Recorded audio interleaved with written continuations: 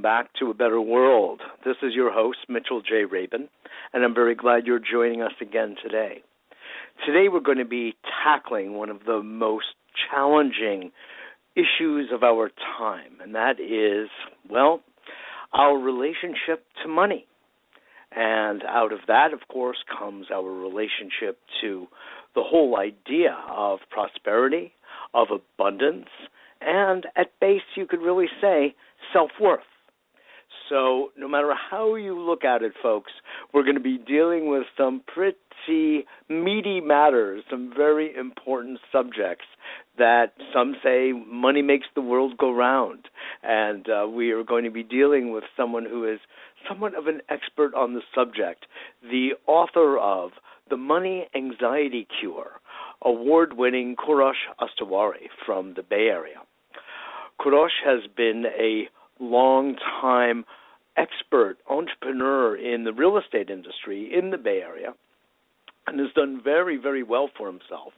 And out of that, he felt that he wanted to share his experience, his knowledge, as well as a sense of inner peace that he later cultivated, after much stress, by the way, that he cultivated through studying at Spirit Rock Dharma Center meditation, mindfulness meditation, which he has been teaching in prisons for some years now.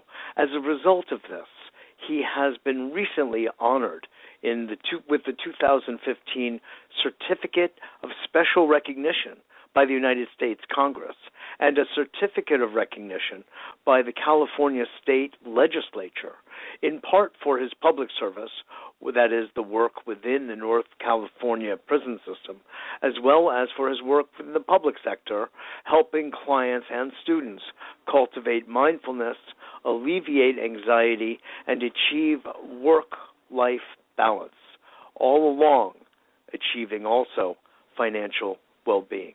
So it's a real pleasure to have Koorosh with me today, talking with all of you about what his journey has been personally in dealing with a subject that everyone feels anxiety about at one time or another, sometimes a massive amount, sometimes moderate, and sometimes even very little.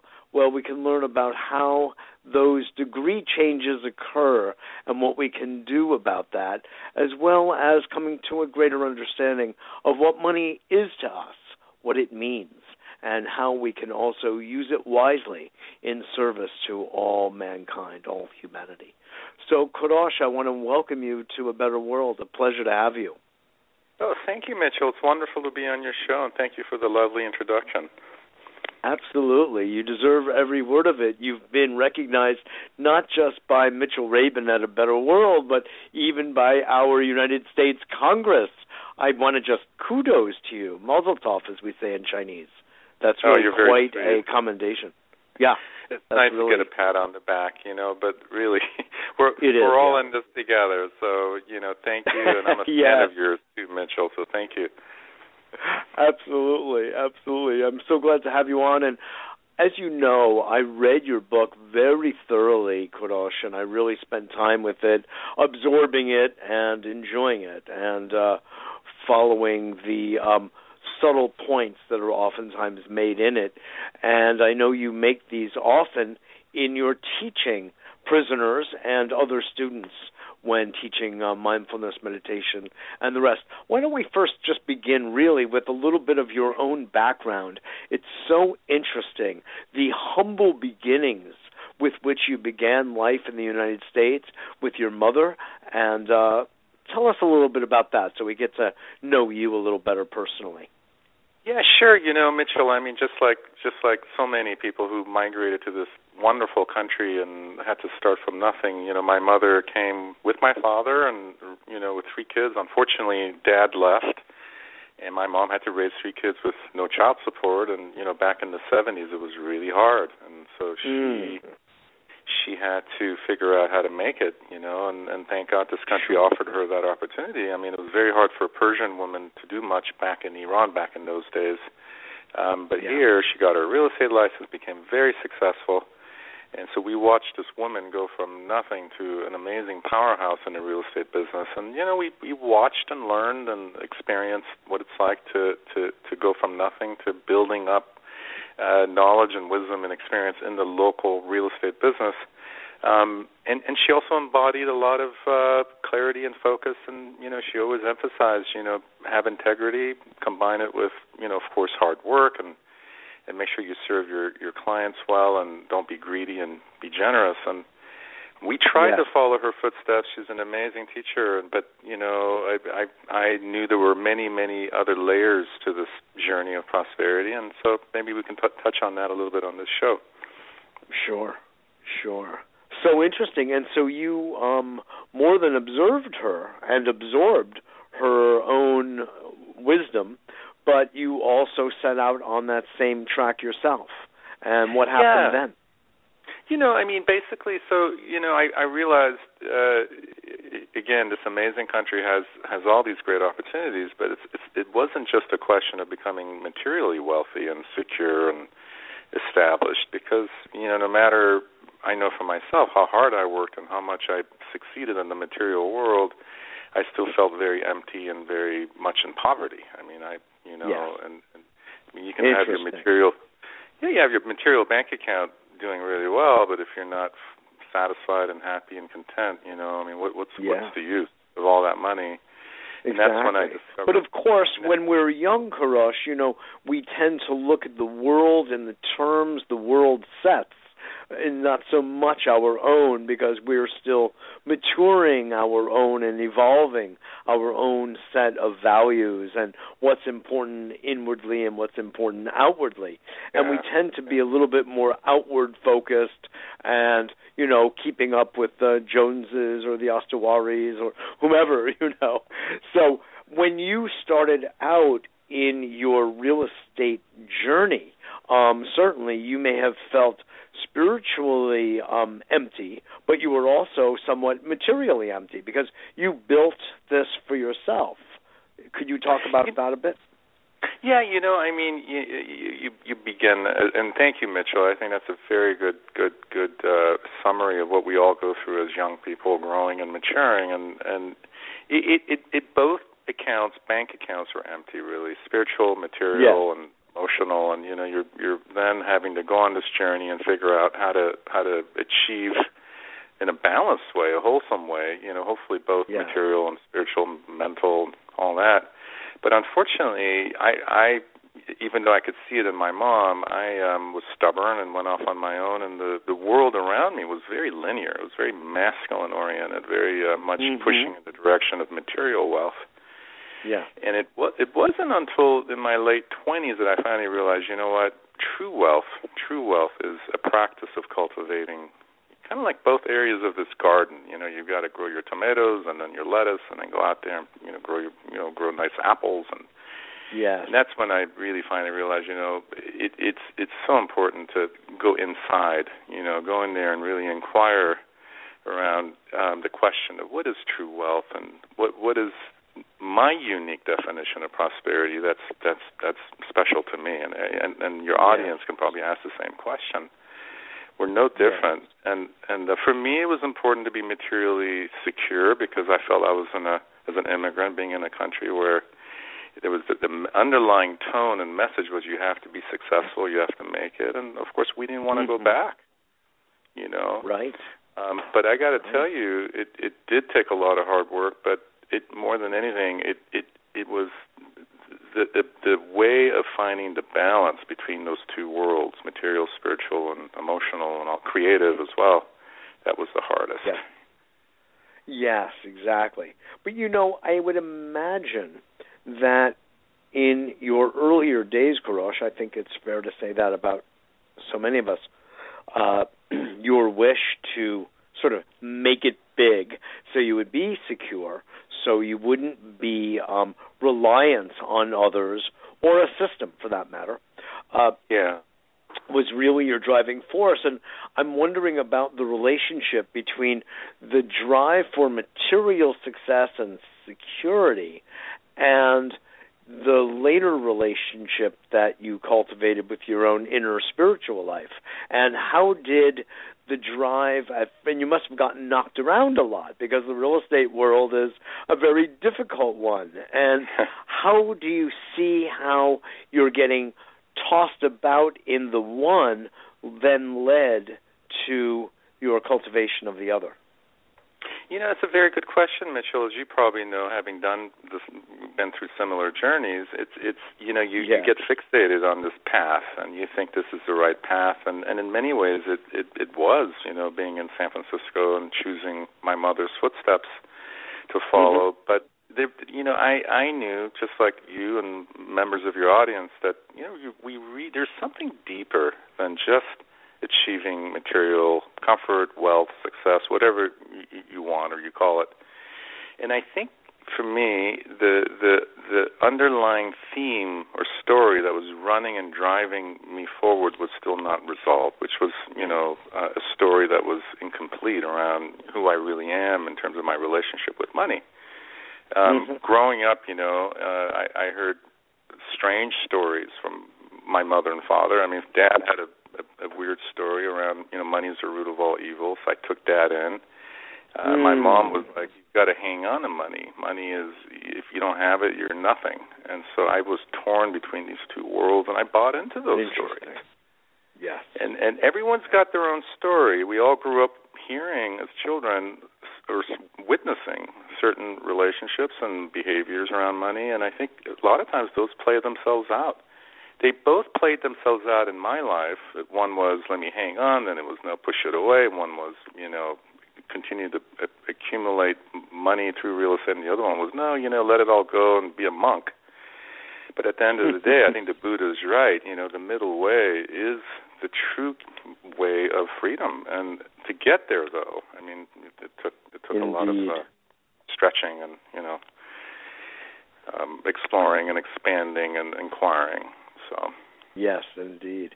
The question that I was asking, Koorosh, in some measure comes out of the ancient Jewish tradition, actually, should also say Egyptian tradition, of Kabbalah, at least as it landed in the original Jewish tradition. This sacred, secret teaching, mystical teaching of Judaism was available only to people who had already been married, had children, and had been in the marketplace experiencing the grit of daily worldly life, the troubles, the stresses, the difficulties, the perplexities of being emotionally balanced and judicious and in integrity while you're being tossed and turned in every single possible direction. And that was the preparation needed to be able to open the book only afterwards, classically. After age 40 did you qualify, only after all of that, to study the inner teachings, mystical teachings of Kabbalah.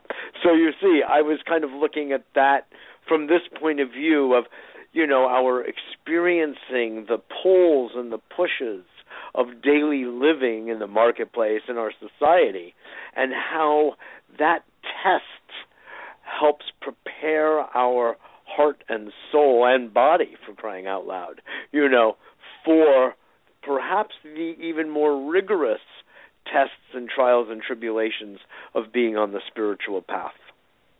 Yeah, that's very powerful. Thank you for sharing that. I think you're absolutely right, Mitchell. I mean, at the end of the day, really, I think we all have to ask ourselves, how is my relationship with myself and your higher power, whatever that is, and then how does that translate into your unique vision of prosperity that's right for you, whether it includes money or not? And how does it feel? I mean, I like the way you're bringing the body into this because, I always say, the three things that are vital, I think, for our journey here with money is, number one, you got to get comfortable with the nuts and bolts of money, and we'll go into more details later. Number two, these mental perceptions and stories that we either inherit or buy into or, or that are running through our mind that we don't pay attention to. And then number three, I think the physical GPS, I think the body part, the part of us, the intuitive inner wisdom, where the body tells you through these signals, and that's what I mention a lot in the book, is, when you have these sensations in there that feel good, and they're like green blinking lights that say, hey, go, learning how to trust those feelings. When you sense you see the red blinking lights inside, you feel the tension, the constriction, the tightness, something is not right, something is saying stop. And so all we're trying to do here to simplify this is just, let's slow down, pay attention, mindfully and attentively see if we can just kind of look and see where are we with our relationship, with ourselves, with money, with each other. And is this really generosity of energy flowing? Yeah. Really good. I overlooked, and you're really reminding me in spades right now, that another key aspect of your background training and professional work is as a somatic therapist. So you have gotten trained in listening to the signals of the body and the way the body speaks and reveals its own messages, its own wisdom, and ability to act as an antenna in our society, and when's the green light on, when's the red. That's right. So, of course, you'd be tuned into that. Thank you. If more people had done that, Mitchell, in the last recession and trusted their gut feeling and said, hey, I'm not going to invest more in this house or refinance my house or lend this money or borrow this money, we probably wouldn't have had as bad of a crash, or people would have at least stepped back and said, it doesn't feel good to do this. That's right. Bubbles wouldn't bubble up so much, They wouldn't. Wouldn't. And I bet you, I bet you 90% of the people in your neck of the woods in Wall Street would probably be able to pause, if they did pause, every half an hour and said, what am I really feeling about this? Does this feel good? Oh, boy. And made decisions from a place of joy and gratitude and real kind of alignment with our mind, body, and our checkbooks. They probably would make different decisions. Exactly. Absolutely. And we're no different. I'm sorry? What I want to say, Mitchell, is we're no different. Yeah. Each of us have our own little world, that's revolving around, this energy of money. And so I think, we all kind of owe that to ourselves, to pause and be able to reflect. Absolutely. You really articulate that really well in the book, Koorosh. You really walk us through a series of assumptions, like you were saying before about your own parents. Your father saying money is the root of all evil, and your mother is saying make it, don't spend it, otherwise you'll have nothing, and then you'll be nothing. Those are extreme polarities, and you had to metabolize both of them and come up with your own version of reality. Could you walk us through the way you walk the reader through your book as to what kind of signs and signals we should be looking for inside ourselves or in the marketplace so people can resolve their money anxiety issues? I promise that to our audience. I want us to deliver. Oh, that's beautiful. These are good questions. Let's just begin with the problems we have in our society so we can name the challenges we're facing. Americans, beautiful. First of all, are more stressed than 144 other nations. They're 11th in life satisfaction, and they use 2/3 of the world's antidepressants.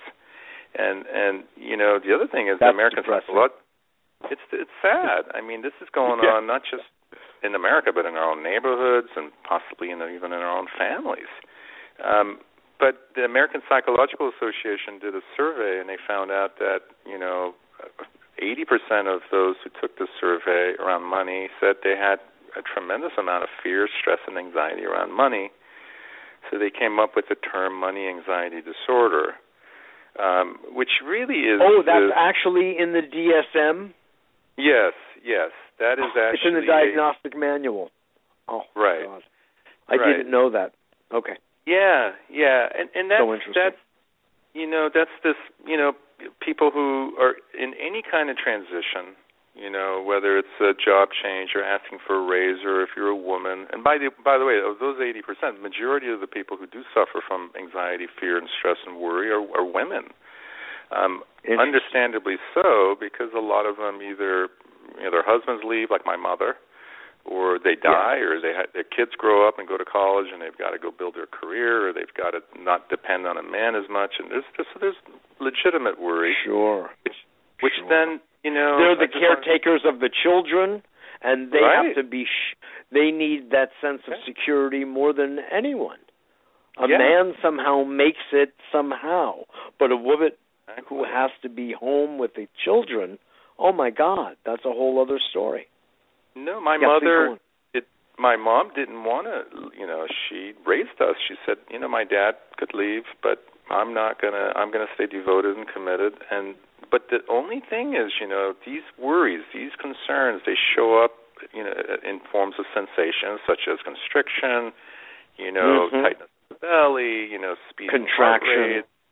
Contraction. You're kind of like feeling like you're on this spinning wheel, And so what happens is bringing the mental incoherence, emotional instability. Yes.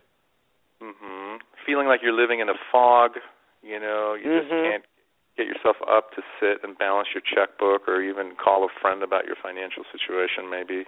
Yes. Isolation, maybe. There's all kinds of issues, issues around sleeping.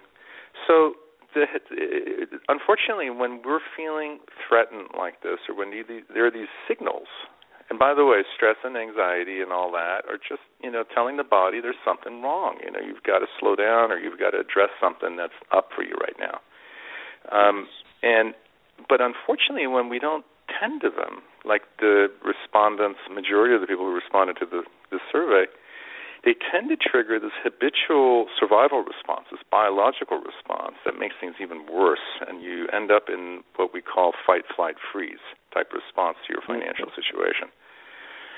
And what we're all trying to do here is try to understand how these survival instinct responses get triggered, and how to then, again, using mindfulness as a tool, along with the other tools that I mentioned in the book, but to really learn how to pause, how to stay attentive, present, compassionate, and break things apart and say, look, where am I with my financial situation?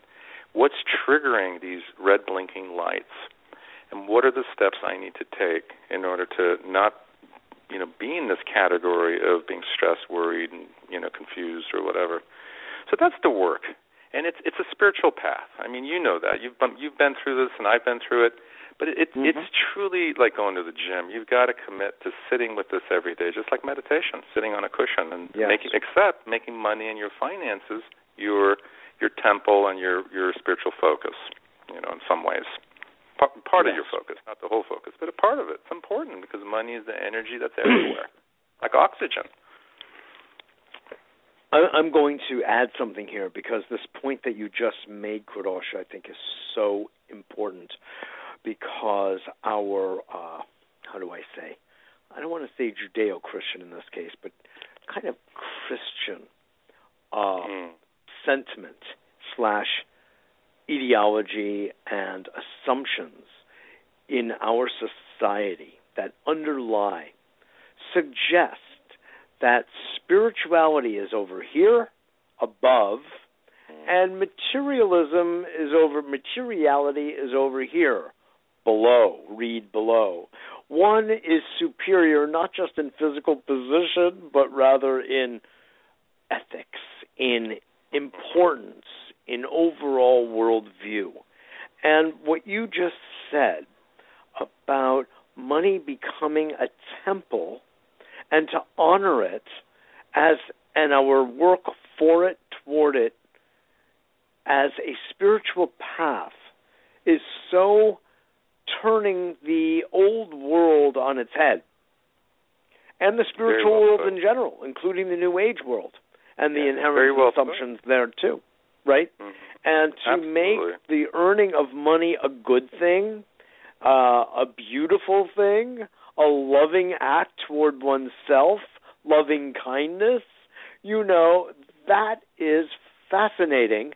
And I think just those phrases that you and I both shared could be really essential and transformative for people to rework in their own mind and brain their relationship to money. Very well put. I think, Mitchell, I couldn't you know what I mean? have said it better. I really feel you set it up. You set it up, and I really appreciate it. I mean, and it's not like what happened with the money changers in the temple. I'm not talking about that.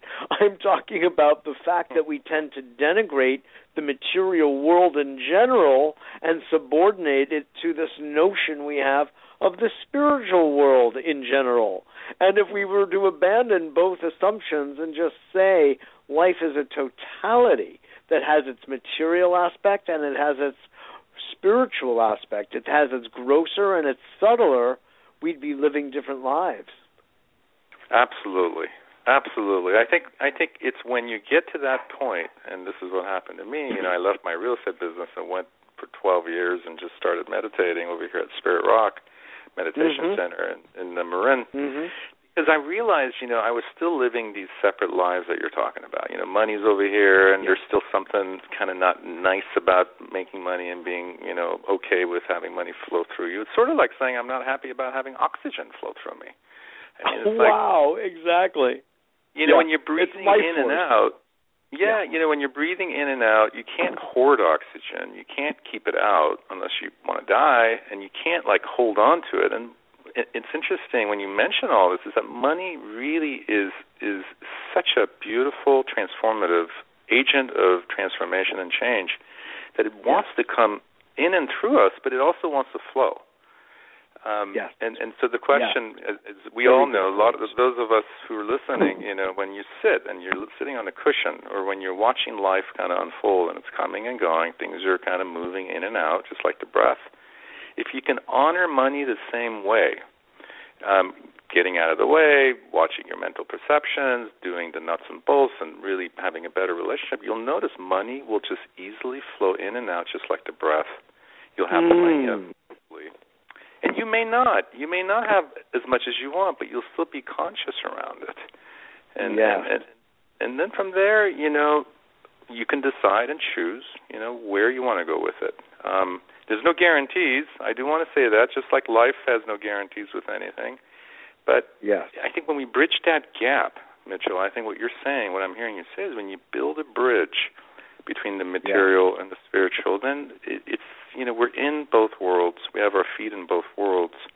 And it's our practice then to help others. I mean, this is what we're trying to do here, is help each other. Absolutely, being in service. Yeah, absolutely. I really come from the place of the holistic and Taoist understanding that the material world is you were talking about a contraction, is more of a condensation of the spiritual anyway. It is inherently spiritual, and it's just on the other end of the polarity of the yin and the yang. So it's not separate from spirit. It just appears to be. It's you could say spirit materialized. And if we could walk with that, it just kind of changes the game. Same as our body. In that I was kind of referring rather generally to the Christian view that the body is also less, because it's part of the material, is less than the spirit. And I completely challenge that worldview and say, no. They are completely integral with and to each other and interdependent upon each other. It's a different worldview, isn't it? Beautiful. Yeah, I think this is truly the new paradigm that we're all trying to wake up to, and I'm so glad you're talking about this. The one last little piece I want to add to this, because I just came from I teach at the Marin County Jail, and I work with women there, and really, at the core of why people fall through the cracks, whether they're rich or poor, and for whatever reason, it's usually often because they get stuck in one area or the other, and then there's suffering, and they don't know how to manage their suffering, or maybe they didn't have the right foundation. But when we remind them, hey, you know what? Your body is home. This is your temple. When you come back somehow, just even recognizing you're here, feeling your body again, feeling those gut feelings and those intuitive, sweet, lovely places in your body, you get a lot more guidance that is also spiritual, which a lot of us forget about. It's actually right here. Exactly. And, there's the old idea, Koorosh, of, there are millions of souls floating around in the etheric realm that are just praying. I was going to say dying, praying to have a body, because the body is the place of alchemical transformation, without which spirit is just spirit, and it cannot metabolize and it cannot alchemize energy. We are, right? And playing with money is one of those energies that we get to play with in this life, Beautiful. So, let's let everybody know that you are listening to A Better World with Mitchell J. Rabin. We are on every Wednesday at 6 p.m. live, and we're on all the time in our radio archive, which is at www.abetterworld.tv, and you can also receive our free A Better World newsletter. Just go to that same website, abetterworld.tv, and sign up for it in the right-hand column. It's there. It comes out only once a week, and it will announce to you who our guests are for our weekly radio show as well as TV show, which is aired every Monday evening at 7 p.m. in Manhattan. And, you don't live in Manhattan? No worry. It's also at that same website. You can watch it. It's webcast, simulcast, with the 7 p.m. EST airing here in New York City. So you won't miss out on anything. Today's guest is Koorosh Ostowari, who is the author of a really good book that I'd really encourage you to read and tune into, The Money Anxiety Cure. Koorosh lives in the Bay Area. He's been a very successful real estate entrepreneur, and he has been awarded this special recognition certificate this year by the United States Congress and a certificate of recognition by the California State Legislature. And he's been working with the prisoners, especially women prisoners, with the work he does as a Spirit Rock Dharma meditation teacher, and money, how to make it, how to relate to it in a conscious way with awareness, and how to build it in a way that can be of service to humanity. So it's really such a pleasure to have you on, Koorosh. It really is. We've been talking about this for some time now, and I'm so glad that you finally came on and we could have this really rich dialogue. You've done so much good work, and it's just a pleasure to share it with this audience. What is it that you teach your students in prison? Make believe we are your students now. What do you want us to know? Mitchell, first of all, thank you again for having me on your show. I love the work you do, and I think it's invaluable that that we're having this dialogue. I think we're all again in this together, and we all need reminders. I mean, honestly I love my book because I read it all the time. I wrote it for myself, so it helps. It helps you, right? It helps me remember all the stuff that we tend to forget. And really what I'm doing with the women in prison are no different than the people I do in affluent neighborhoods, poor neighborhoods, or anywhere else. It's just to remind them of who they really are, which are these amazing, incredible people with a tremendous amount of potential, with gifts and talents and, beautiful bodies and minds and hearts. And to help kind of not only raise awareness around who they are, where they are, and help them connect with that place of compassion, around what's happening with them right now, but also to reconnect them, to kind of rewire that part of their mind that forgot that they have a very unique and special purpose and mission on this planet. And so there's a lot of every time there's a lesson or an opportunity to gain insight, there's a rewiring going on. There's this kind of new neural pathway that gets developed around creating a new message, which is, hey, I can do what I want. I can do what I love. It's okay to forgive myself. It's okay to make money. It's okay to have money. It's okay to share money. If a lot of wealthy people have a hard time sharing or letting go of their money because they forget that. Yeah, they forget life is short. It's impermanent. Everything is changing. Yeah, exactly. And just because the women are in jail doesn't mean that the people outside of jail aren't as much in poverty and lost and confused or in prison, either. I mean, everybody's dealing with some form of confusion and suffering when they get stuck in those places, those old stories. And all I'm trying to do through mindfulness practice, we use theater techniques. We do inquiry practice, which is really just to drop in and look at what is it that's flowing right now, that's working, that feels good, whether they're creative ideas or whether they're a vision around a business or some way of contributing to the world. And then how do you materialize it? So we want to make women that come out of jails entrepreneurs again, because a lot of them are mothers and they're single and they don't, single mothers. Get them reconnected with themselves, and the people outside who've got anxiety and stress and worry, just to help them learn how to manage those things, those symptoms, and especially during the holiday season.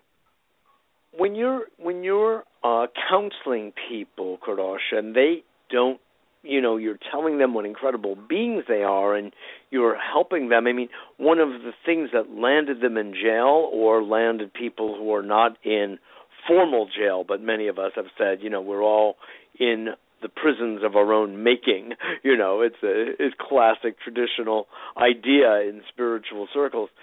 How it seems that they don't believe that story, that they're incredible and unique and remarkable, that they've lost track of that.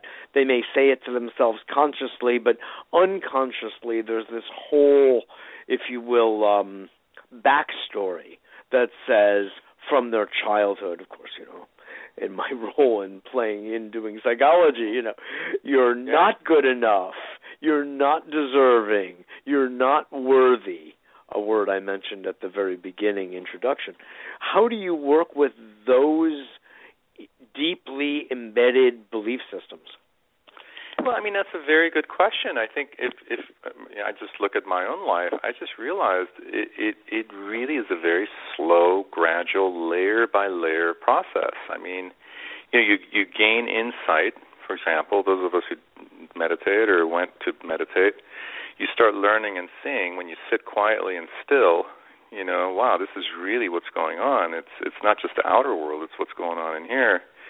And when you gain insights around what feels pleasant, what doesn't, what are the stories that are passing through my mind, kind of like different little movies or little scenes. What have I bought into, and what am I not willing to buy into anymore?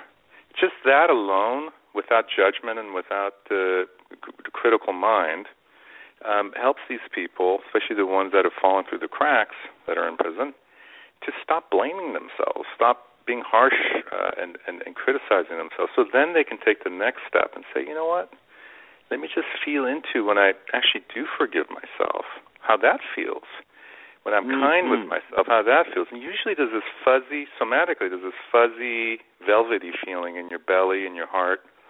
And then suddenly that then becomes a landing place where they could remember, hey, you know what, that's normal. That's the way I used to feel when I was 9 or 10 or 15 or whatever before I got hurt or violated. And just to remind them of what's normal, what's healthy, who they really are, believe it or not, this happened to probably you and I, all of us who do some spiritual practice. The layers come off. Suddenly you're now going to make better choices. The words that come out of your mouth, and by the way, how that relates to money, is you come out of this place of maybe feeling a little contracted. You can actually go out and ask for that raise. You can actually talk to your partner about money. You can actually discuss money with your kids. You can actually decide if you want to lend the money to someone or not. You feel empowered to then choose, a path that is no longer the old path. It's a new beginning, a new path. That's unique to you, and along with that feeling of gratitude, when you start feeling that place of gratitude around what's working, comes generosity, and then the fuzzy, sweet, loving feelings of gratitude then leads to, well, what can I do to make a change? What can I do to help support other people? So it's one thing after another, and for me, there was no shortcut. I've tried making a lot of money, thinking, oh my God, that's going to make me happy. It didn't. Then I went to Spirit Rock for 12 years and just did a whole Buddhist thing, and that helped. It gave me insight, but it wasn't until I connected the somatic piece, the physical part of this whole picture, to complete this process. When I finally did 5 years of somatic training and became a therapist and realized, when there's a disconnect with the body, you have nowhere to land. There's nowhere to really feel the sensations. And mindfulness practice is a beautiful tool, but you've got to connect it to your body. Take those feelings, those sensations, and then keep building on it, and then go out and see how that's going to support you around your finances. So it's a lot, but just in a nutshell. Tell us about somatic. What is that particular kind of work? Well, we're dealing with. Is it a level of awareness training? Is it hands-on work? Is it? I don't could be. Know what it is. Yeah, let me share with you that actually it's an amazing tool. It's just one more tool to put in your toolbox. If you've got financial awareness, that's great. That's the first step. Mindfulness practice through meditation and cultivating clarity and presence through being focused and all that. That's another tool. The somatic piece is saying, you know what? I've got a body here, and I'm going to start paying attention to all the different signals and really understand what are they telling me. If I feel a tightness in my chest, what is that saying? So what we're doing is or belly or jaw or whatever, and it's the body's way of communicating to you. It's the nervous system communicating to you. In its language. In its own language, that, hey, something is either working or not working. And it's broken into the part of the nervous system we call the autonomic nervous system that's really there to regulate your internal environment.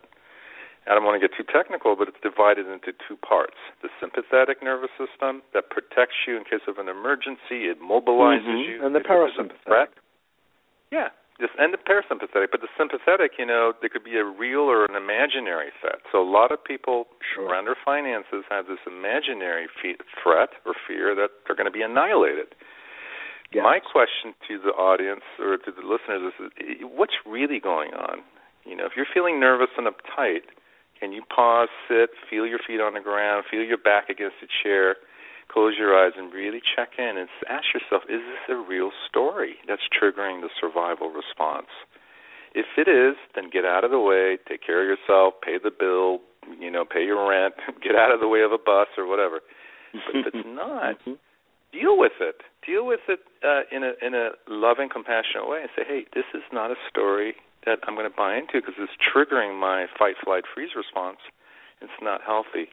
Now, what we're trying to do, Mitch, just like you said, we want to get into the parasympathetic mode as much as possible, but not always, because you need the other stuff. You need to mobilize sometimes. You need to be in, fight, flight, freeze sometimes is healthy. If you're, being chased by a tiger and suddenly it's about to grab you, you may want to run and fight and freeze. You know what I mean? You better. You better. Yeah, that's right. Hopefully you will. But the key is the result of millions of years of evolution. I don't think we want to turn that function off. No, we don't want to turn that function off. Rinpoche said that fear is packed with intelligence. Just make sure to use it when it's needed and not the other time. Exactly. Now, around money, unfortunately, if these parts are running us all the time and our nervous system's getting shot, then it's like having your foot on the gas pedal and on the brakes at the same time. You got your too much cortisol in the blood. Exactly. Now, what we're proposing here in the book is to pause, take a breath, get organized, get comfortable with the numbers, get support. Even in New York, they've got a lot of nonprofits that help people, do counseling around their finances, starting a business. Pick up the phone, make a call, talk to a friend, and that calms the body down. Your nervousness will go away, and then suddenly you can start making decisions from a clear, conscious place, rather than from a place of worry, fear, stress, anxiety, jealousy, envy, whatever it is that's driving you. One last thing, Mitch, and that's if we don't do that, then everything that's unresolved gets projected onto your money and then gets sent out into the world, and then you create more of the same kind of stuff. Why not send out love, joy, peace, contentment, So that's those people who write thank you on each check that they send out. They thank the person they're paying a bill to for the honor and privilege of being able to buy the service, even if it's electricity or, water, even so important these days in California and everywhere. It's a really interesting, you could say, inversion of the standard body, psychosomatic pattern that we have set up about paying money. And when you bring, as you're saying, love and joy around it, to the gift of it, both originally to us and then us to others, it's very powerful, Beautifully, well put. So here's the practice, Mitch. I mean, when next time people get their bill, next time you get your bill, you get a water bill or something, and just hold the envelope and notice what comes up for you. Breathe, and then instead of rushing to open it and then saying, "Oh my God, I got another bill," hold the bill and, like you said, feel that gratitude of, my God, this is water. This is an amazing resource. Someone's managed to get this water into my tap so I can take a shower and my kids could brush their teeth. Feel the gratitude, and then when you write the check, put the checkbook in front of you, feel the gratitude of having the funds, or maybe you don't, I don't know, but whatever you're feeling, honor it. And then when you're writing the check, write it with that feeling of joy and gratitude and appreciation. And then that right there will shift the neural pathways, and you'll have a new attitude approach. Oh, yes. It's a simple practice that we can all do. Or when you're handing out that $1 bill to the homeless guy, look in his eyes and say, feel that joy of generosity, and then you hand it to him rather than, here you go, throw it in his hand. Do it differently this time. Try something different. You're about to walk into the store and usually buy your usual thing. You may want to pause and say, what does it feel like, just to kind of feel into, do I need this item? Is this really the right, especially during the holiday season when it's crazy and frantic out there? Pause and feel, and then make a decision from a place that feels aligned with your mind, body, spirit, and checkbook. Yes. That's beautiful. It's almost like you get paid twice. You get paid by paying, and you get paid by the joy that you're bringing forward in the transaction. Exactly. I mean, at the end of the day, Mitch, none of this stuff belongs to us. I mean, we're sharing energy. We're sharing oxygen. We're sharing love. Money circulates. Really, it has to circulate. And it's why not come through you and me and others who are committed to being a caretaker for it and doing the right things to get it. Hopefully the right job, the right work, or right exchange of services or goods, but to consciously be able to manage this energy so it goes out and does something good for the world, because right now we need that more than anything. God, that's really true. I got to tell you, I mean, I feel like I'm frequently dealing up. Let me lie on your couch for a moment here. Koorosh, in my business dealings, of which there are many, and in fact in real estate as well, to some extent, way different than yours. But in one case, I was to go into a partnership with somebody, and then we kind of morphed it into that I was simply going to lend him money over some time, and he was going to be purchasing real estate and paying me back kind of an ample interest rate. And, I agreed to the change in terms. But to this day, even though, for me, $50,000 is a very big sum of money. And he has not returned any of it, but with promises to do so. Well, those go back some time now.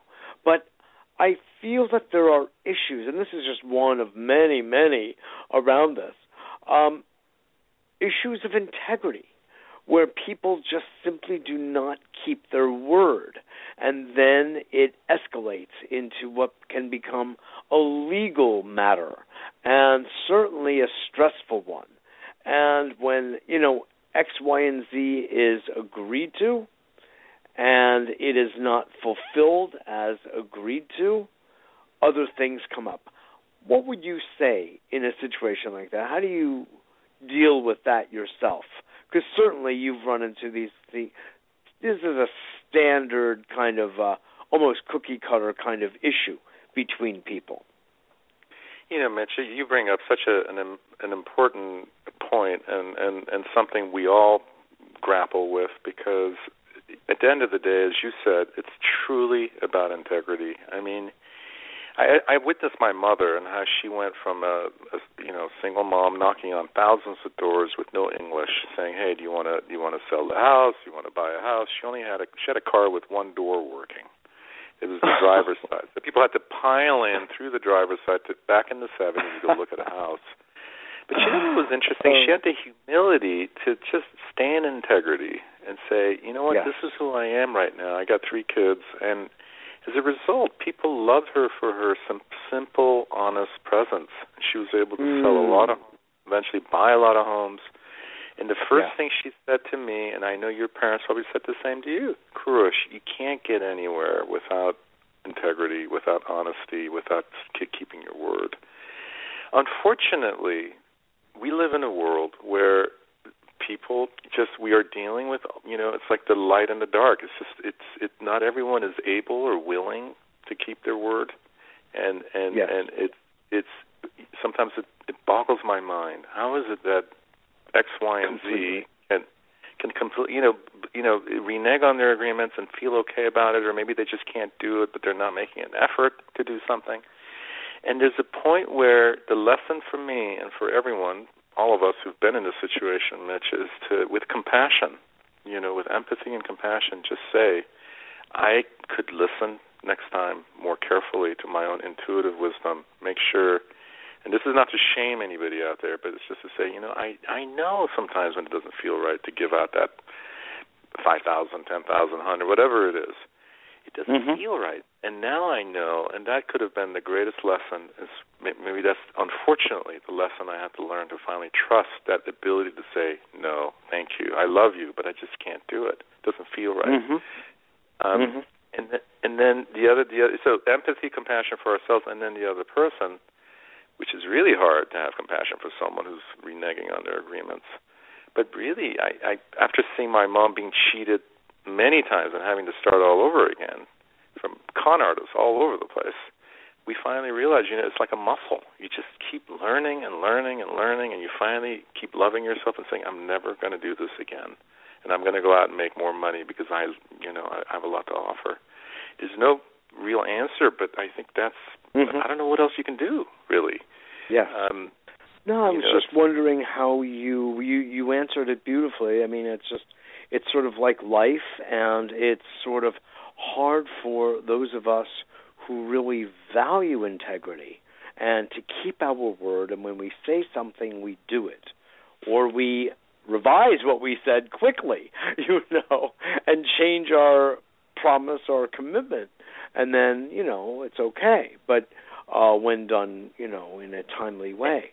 But it's boggling. And Mitch, it's truly boggling. And it is. And, Mitch, it's okay sometimes to take action. I mean, I want to say, just because we do all the spiritual practice and meditate and be Buddhist and all that, doesn't mean we have to stay passive. I mean, this is one of the challenges in the spiritual community. People don't realize, it's that balance between being a warrior and being this nurture kind of, goddess, mother energy kind of person, but you've got to have it all. Pull out whatever you really do. You need. You're highlighting, Koorosh, the idea of the distinction, contrast between compassion and idiot compassion. So, I'm in a situation of suing somebody, Yeah. And that's actually, and it doesn't mean I don't care about them or love them, not at all. But maybe I love myself and respect myself and my own principles more than I value their sloppiness and unconsciousness, whatever it may be that is keeping them from doing the right thing. Exactly. I think that's a very that's staying in integrity. I think that feels like the right thing to do. I do too. We do need to take action and take care of yourself. I mean, sort of like that saying, tie your camel before you go pray in the mosque, or exactly right. Make sure you believe in God and tie up your horse or your camel. Tie up your horse before you go in. Exactly. But before I let you go, I'd love for you, and you shared some of these in your book, The Money Anxiety Cure, some of the stories of your students, some of them who were got out of jail and had a new life because of what they've learned with you in your classes, and others who, just others that followed your footsteps and began to prosper. Will you share one or two of your favorite stories with us? Yes, I would. I would love to. I mean, we've had everything from white-collar criminals who lived in $10 million mansions and, they ended up in my classes in the jail, and who, had to understand what happened to them and why they got there. And, I had a woman, for example, who then fell in love with meditation and then became a somatic counselor and a MBSR, mindfulness-based stress reduction teacher, John Kabat-Zinn's work. So she's outside now, got out, and that's what she's teaching. Instead of doing criminal activity, she's helping people wake up. Others end up working at Whole Foods and, get, honorary distinction in our society by doing really good work. I've had a Goldman Sachs guy from your area who ended up in my class, and he finally said, I've had it with that world. I took drugs to numb out. I was in so much pain, and now I just want to work in a bookstore. So he works in a local bookstore, and he learned mindfulness and somatic tools. And I wanted to also mention to your audience, if they'd like, we have a quiz on my website, themoneyanxietycure.com, that they could take that would help them kind of understand a little bit deeper around their relationship with money. And wherever you're at, just know we're all dealing with the same challenges. The ups and downs, the changes, the ability to get up and go out and make those requests or start these conversations around money. Just know that when you connect with yourself through compassion and love and understanding, it's the right thing to do. It's the most high integrity way to live. You owe that to yourself and of course the planet right now. God knows. God knows. Yeah. Wow, that's just, that's a lot, and it's beautiful to hear that there have been numerous success stories of people. And what's interesting is that hundreds. Oh, God.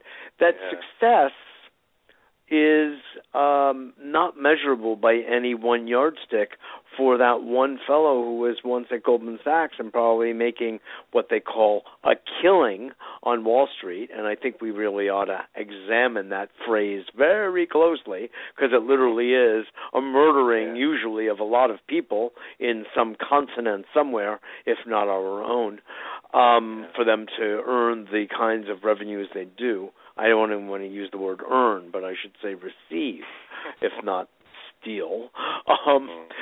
For him at this point, after his journey in jail with you through drugs, is to work in a bookstore. I mean, and for him, that's the thing he feels called to do. That's very beautiful, really.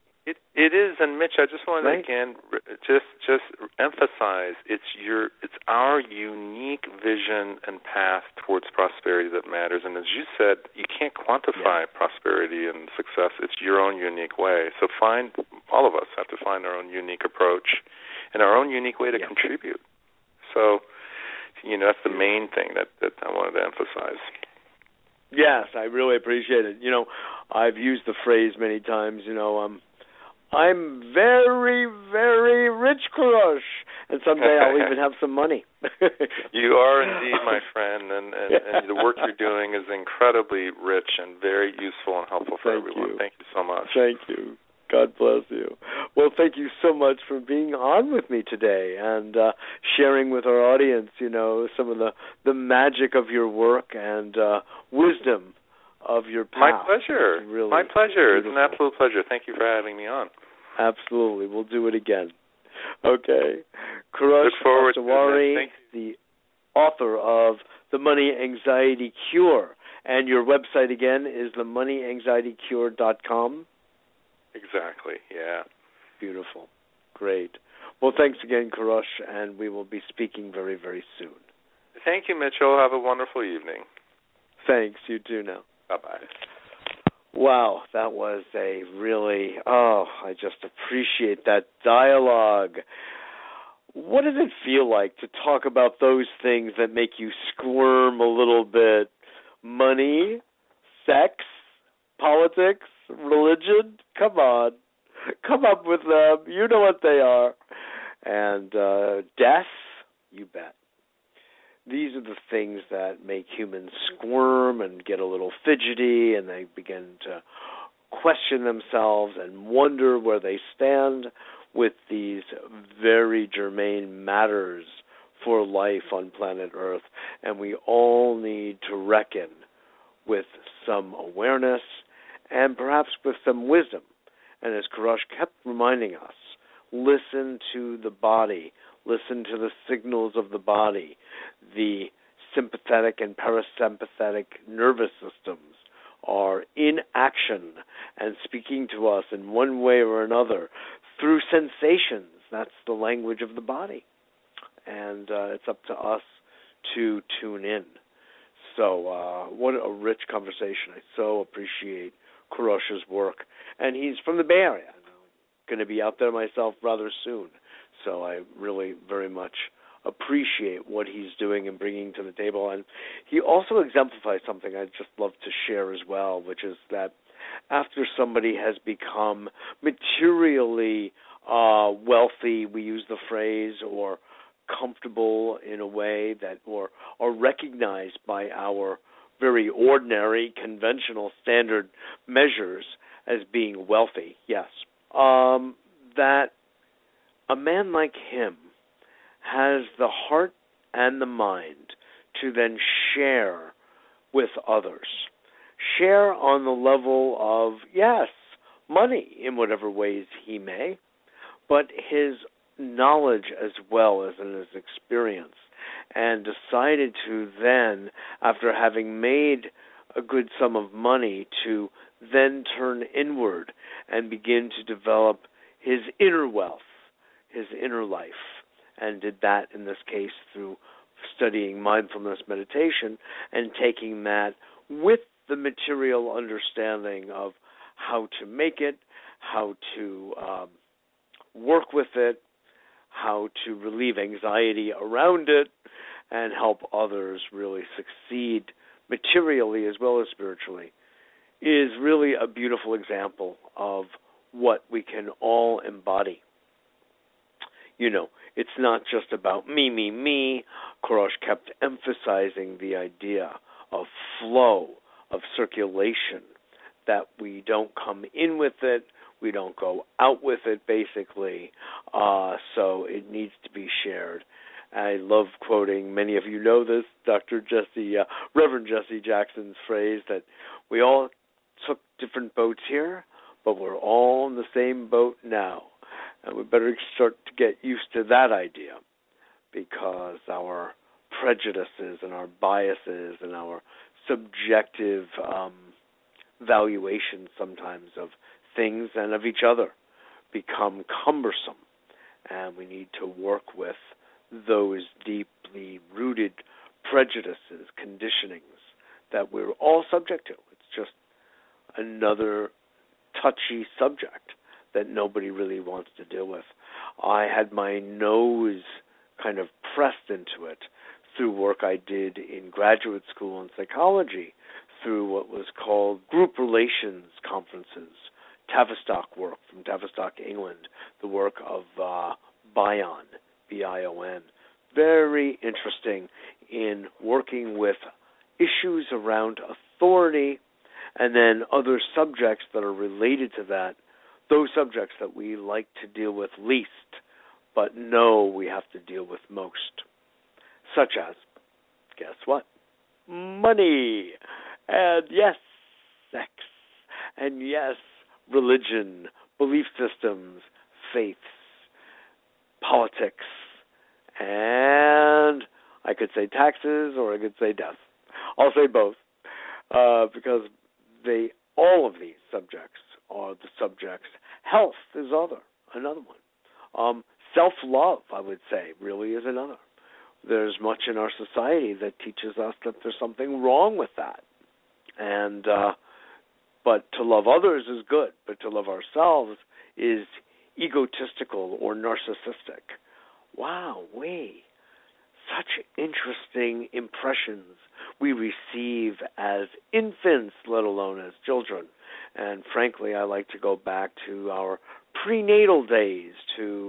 We went from the zygote to a multicellular being. And during the course of those trimesters, we are actually absorbing a tremendous amount of energy in the form of frequencies, sound vibration, tonality of the voices of our mothers especially, and our fathers, and the parents of both. Wow. And we're absorbing and beginning to metabolize and interpret reality even then, in the earliest days of our beginnings. It's very humbling. The good news, of course, is that there is neuroplasticity. There is mutability of all things. And even though it may appear that we are stuck in a certain mental frame, addiction of any sort, including to money, by the way, or including greed, which I have blown the whistle on so many times, that I feel is one of the deep pathologies of our current society and leading us down a path that is just the opposite one we really want to be on. We have the whole ability, according to physics and chemistry, to shift our biology and shift from one mindset to another, to go from an addiction, whether that's to a substance or an idea or a feeling for that matter. I think that's where so much of the addictions we all deal with come from. Addiction to a certain kind of feeling can be mutated, can be transmuted, and that's very, very powerful. And our own intuition lets us know that, as well as these days science lets us know that. And it's very interesting. So when Koorosh talks about transforming the anxiety around money by taking it out of a generalization and getting specific, and then because of his practice, sitting with it, being aware of the sensations in your body around it, and letting them come and letting them go. Wow, you've just created space around that thing, whatever it may be, that was causing anxiety. What happens when you create space? It no longer, whatever that thing is, no longer has the same grip. It becomes unstuck. It becomes unglued. You've allowed space around it. You've created space around whatever the it may be. Fill in the blank. In this case, of course, we've been talking about money today. But you can also substitute anything into that blank spot in that sentence. Interesting? And this is what we have when we talk about understanding the larger holistic spiritual and materialist continuum. And we all find our place along that path about how to shift the consciousness. And what I'm saying is the science, the quantum science, quantum mechanics, and neuroscience is giving us the fundamental scientific corroboration of how these mechanisms work of transformation. It's very powerful, and it underlies so much of Koorosh's good book. So go to our website, abetterworld.tv. You can pick it up there. Go under newsletter, or the show will be archived at abetterworld.tv in a matter of hours. So grab the link, share it with your friends and your loved ones and your business partners, and let's use money to be in service to creating a better world. That's our game, folks. You know, that's our game here, and I believe it's really our game everywhere. And we're dealing with an incredibly dicey, confused, and unconscious world in so many respects. And there's so much yearning for love, for connection, for warmth, for ease of living. And money can be one of those pathways that can help to alleviate suffering and help to ease our own lives and create some sense of security. At least buy land and plant your own seeds, folks. I mean, there are so many creative, wonderful things that can be done. And I like to think of money as an expression of love, as a way we show each other love. It's only one of many, many ways, God knows. But it's nice to think of our giving to each other, or things that money can buy. Food sometimes is needed. A shelter is needed. Medicine sometimes is needed, or herbs. And it's a way of interacting with each other in a way that can be very meaningful. So on that note, I want to just thank you all for tuning in today and listening. I so appreciate it. It's always a pleasure to be of service to you. And remember that A Better World is a nonprofit now, a 501c3. So any donation, I like to think of them instead of as investments. You are doing yourself and us a tremendous service to keep us on the airwaves and expanding on the airwaves in radio and TV and the other media we use, our newsletter, website, etc., social media. And, it's like an investment in your own future. And especially around the holidays, you can enjoy the tax deduction. So appreciate your participation in what we do. And this is one way for you to meaningfully contribute and participate. So on that note, thank you again. You can always reach me at mjr@abetterworld.net, mjr@abetterworld.net. So appreciate your feedback, your comments. Keep them coming, folks. It's always a pleasure. And it helps me grow and learn and tune in to what your interests are so our show can best serve them as well as what I feel is important for people to learn. So, happy holidays to one and all, and I look forward to seeing you all next